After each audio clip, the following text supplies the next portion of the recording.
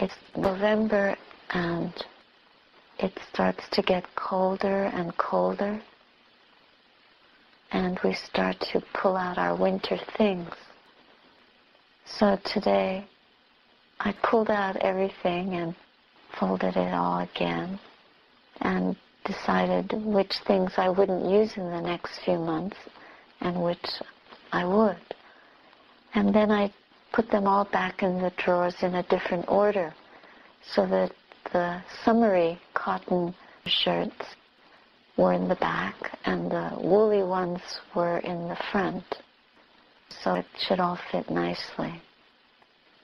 And every single thing was given to me by someone, so they all tell a story.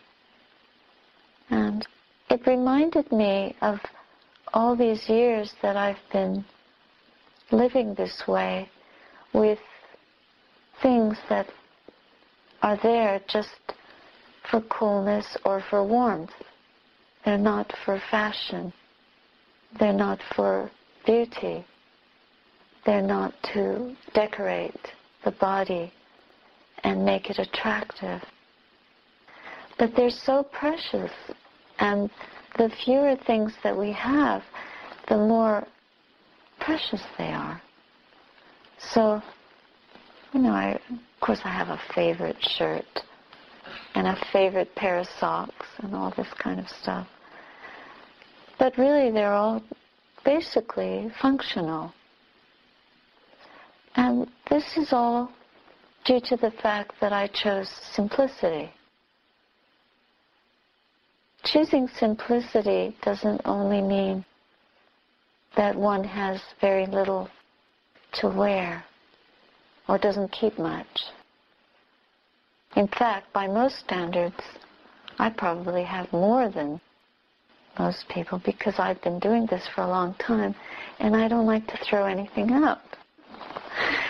So just like I did in my life, even though something was old and tatty, I'd hold on to it and get as much use as I could out of it until it pretty much fell apart.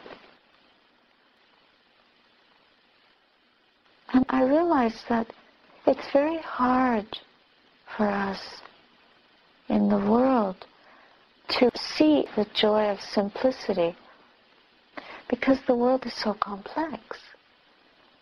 And we're always being given messages from every direction to be complex and to gather more things around us and to get rid of the stuff that's a bit thin around the edges or a seam is undone. Retire it and get something new.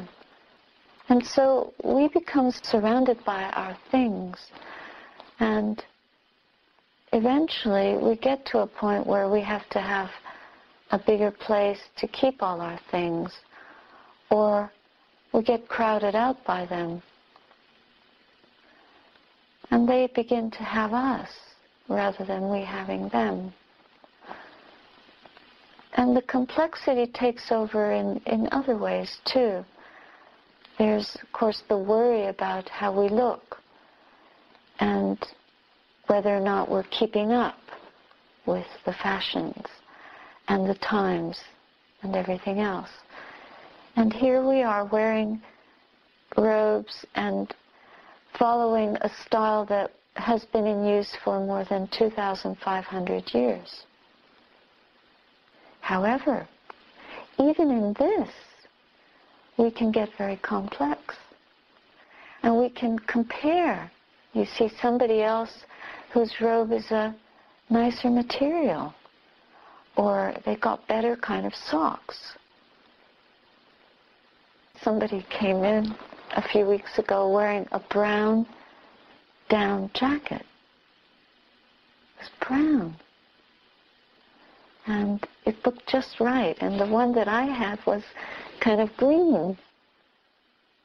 And immediately my mind went to, oh, I didn't know they made brown feather jackets like that. The next thing I knew, I was offered one when we went to Birken Monastery, just like the one I had seen, except about 4 sizes bigger. You have to be careful what you think, or you might get it. We still operate from a place of pride, from a place of greed, and from a place of delusion, no matter how simple we choose to be. That's the truth of it. The monastery is like a mini laboratory of the world. And you come in and leave all your old stuff, you give it all away, and you start collecting things that they're one color and they can only be one style, very simple, no designs. Silk isn't so good, and shiny things don't work, and noisy things you'll find if you try to wear material that's very nylon-y. Every time you walk it swooshes. And in a community, especially if you're tiptoeing out of the shrine room, people will complain. If they don't complain, their minds will be making comments. And you can feel it. You can almost hear it. So we still get caught up in very worldly things. Even though we've chosen to be simple on the outside. But it's not enough just to give up wearing a certain style or having very little, being content with little, and living in a monastic form that is sometimes considered extremist and ascetic. But the mind doesn't become simple quickly and can make a problem even out of simplicity. And so our robes are meant to remind us, get up in the morning and you don't have to think what to wear. It's so easy. You just put on the same, few variations on the same theme. A sweater, hats and gloves and extra pairs of socks, and when the snow comes you need a good pair of boots, etc., etc. And then there's the robe on top. The robe has to be tied in a certain way, and you shouldn't step on it, and it has to be worn even. And if there's a hole in it the size of a bed bug, you have to sew it up. You patch it in a certain way within a certain amount of time. Otherwise, there's a procedure. If you don't fix that hole, if you're not, supposing you don't check your robe regularly, and 10 days pass, and then you notice there's a little tiny hole the size of a bed bug. This is in the scripture, of course. Then you have to take that robe in front of another nun. You have to give it away and lose it. However, after going through a little procedure whereby you are forgiven for this careless act, it is her responsibility to return it to you, restore it to you, and you can then take ownership of it properly. And then you have to chant a certain formula over it to re-establish ownership. So this makes the robe something very precious when there's so much that we have to remember about our relationship to it. It's not just any piece of cloth that you pick up and put on. And so it becomes a reminder each time we put it on of the Buddha himself and of the teaching and of the whole monastic form. Then if you find one day that you've actually had a hole bigger than the hole of a bed bug, and the 10 days went past and you didn't put a patch on it, and you have to do this procedure, a certain kind of embarrassment arises. It's not a competition, but you have to face your peers. And every time we go a little bit astray or don't follow the rules properly, even these very minor things, picking up your lost robe or your lost requisites and bringing it in front of another person, So if she's junior to you, the whole thing is set up in a way that you're constantly having to let go a little bit of self, a little bit of pride. And that's very valuable. I remember once, this was in California many years ago, I was invited to a dana with the monk that was with me teaching, and then I left one of my robes at her home, and we returned to where we were staying. And of course, we have to be with our robes at dawn. That night, I always check at night to see where they are. I realized that my robe was on the other side of town, and I was panicking.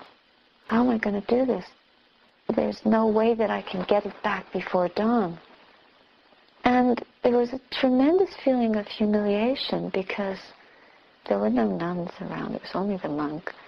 And I suppose there's this sense of, you're supposed to be setting an example, and just this feeling of humiliation and embarrassment to go and tell this monk, Bhante, what will happen? My robe is at so-and-so's house, and I won't be able to be with it at dawn. Of course, he was much senior. He saw my distress, and he was very compassionate. He said, Sister, don't worry. You can relinquish it in your mind. Just relinquish it. And then we'll organize to get it back. So it doesn't matter. Then in the morning you don't, because if I'm not with it at dawn, it's lost and I have to go through this procedure. I felt that so compassionate. And I saw how much when you cling to the form and you cling to the way of doing things, and you hold the standard so high that you end up beating yourself up with the standard, then that's the wrong use of the rule. And here was somebody older who had walked the path for many years and had learned some of the ins and outs by making mistakes, and then being told by an elder, don't worry about it, you can do this. It was such a humbling thing. And I learned so many things about that simple little mistake or carelessness. Of course these things happen. Rather than judging myself. We do this all the time. Not just with rules.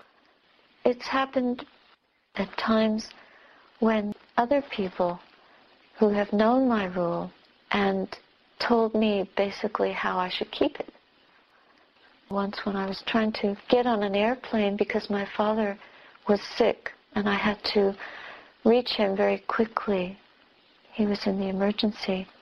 And there was nobody who could pay the tax at the airport where I was changing planes.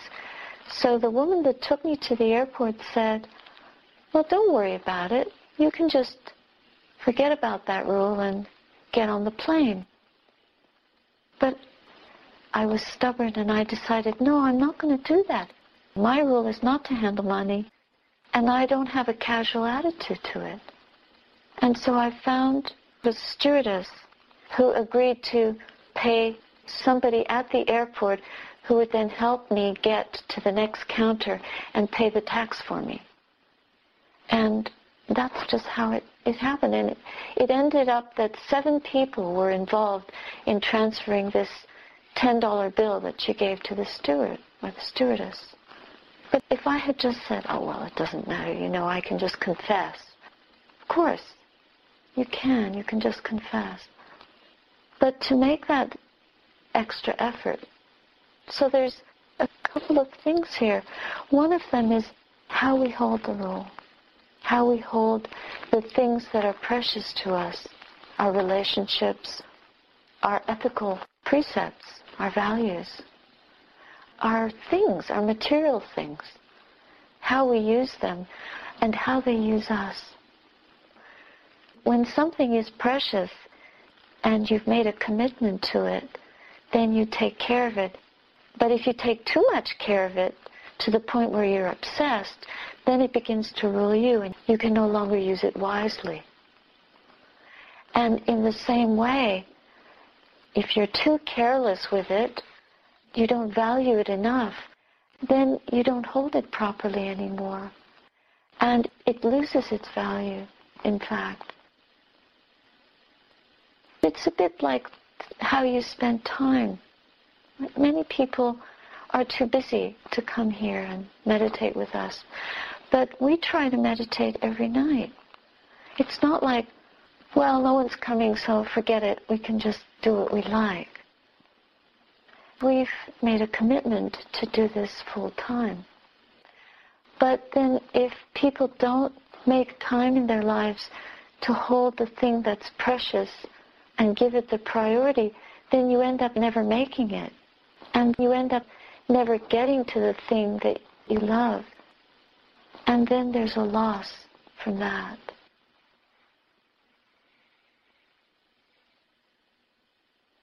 To be mindful and to be simple is not just about having a lot of rules, but I think the value of these robes being what we wear is that I find that it keeps me tied to doing the same thing over and over again, repeatedly.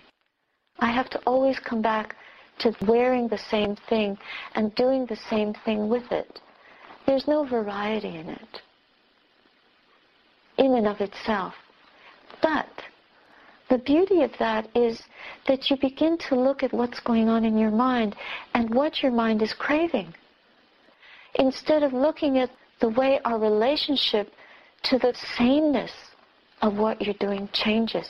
Because in that we go deeper and we have to change.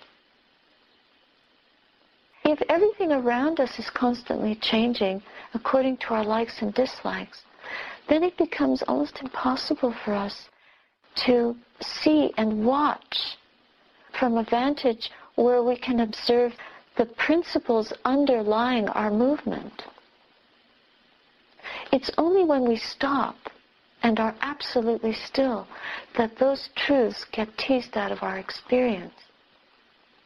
So repetition is very important.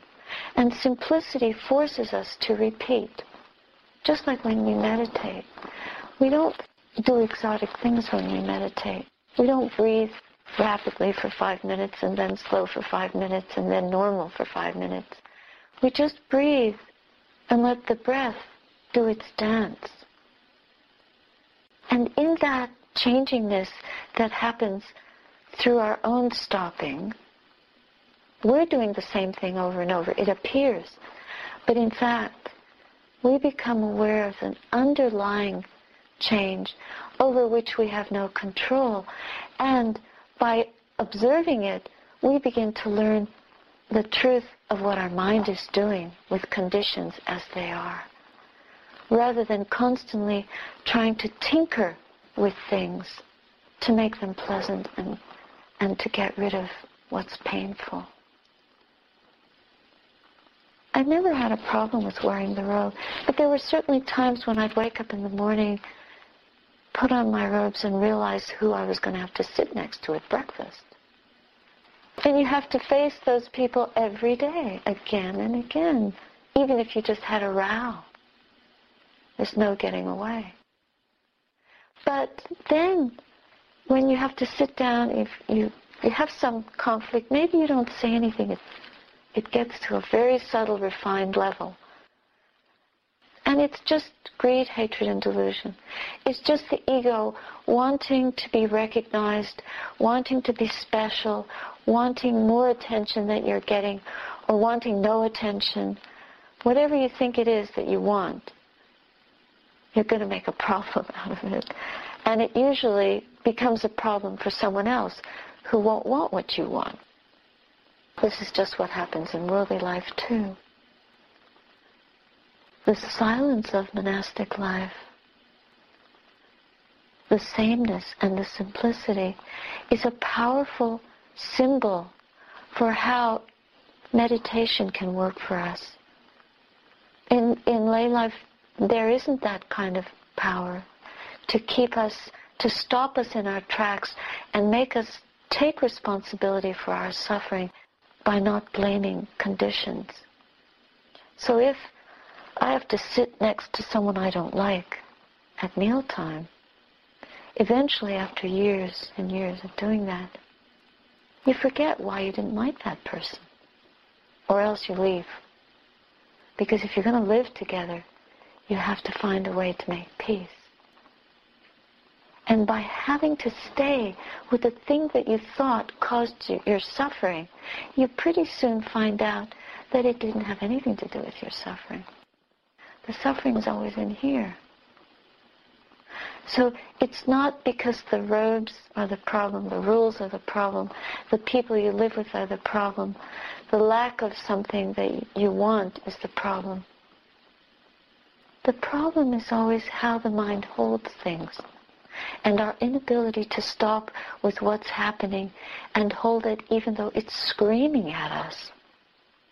Listen to that scream and say, it's just a scream. It's not what I am. It's going to change. Eventually, it'll become a song, or it'll become silent, and it can't hurt what I really am. So that teaching that we're not the conditions, we're not the hateful thoughts, we're not the wanting mind. These are just the comings and goings, the changingness of conditions in the mind, conditions in the body, conditions in life. So getting simple isn't about wearing only one color, or shaving your head, or fasting. It's more like fasting the mind, drying up all the exotic places that we send the mind to day in and day out, so that we can escape painful things, painful situations, unpleasant encounters, hatreds, fears, depression, despair, worry, old traumas, disappointments. Or because we're caught up and obsessed with wanting something, wanting a relationship that we think will solve everything, or getting out of a relationship that we think by getting out of, that'll solve everything. Then there'll be something else to make us feel unhappy. To be humble in front of life. Meditation is a powerful tool for that. As soon as we stop for any amount of time and watch the mind, we can just see the origin of our suffering and the extent of it. And that can be very enlightening. But certainly it's helpful to simplify our lives. To start with simplifying on the outside, and then slowly, slowly bring it in.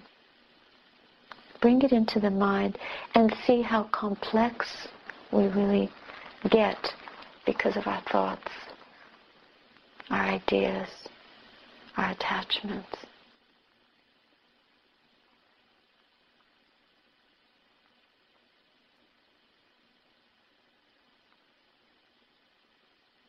Then there's the practice of gratitude. So even when we're losing, so-called losing in terms of the world, losing in terms of health, losing in terms of possessions or wealth or friends, or someone wrote recently and said that she realized from the situation of maybe losing her eyesight how vulnerable she felt, and what a great teaching that was. When we're vulnerable, but we spend our lives defending against that vulnerability. And when we become simple, the more helpless, the more empty-handed we stand in front of the present moment. when we're sitting and watching the breath rise and fall, and seeing the weakness of the body, or being aware of an illness, a sickness, a difficult situation, we can bring up sense of gratitude about the blessings that we do have. And that gratitude fills us in a way so that we're not really empty-handed, no matter what we lose. Even if we're dying, we come to understand that we're not empty-handed at all. We can be rich beyond measure, depending on the quality of the mind. If the quality of the mind has one tear in it, one little hole the size of a bed bug, through which greed, hatred, or delusion can enter, then it's very difficult to experience that wealth, that sense of blessing, that goodness.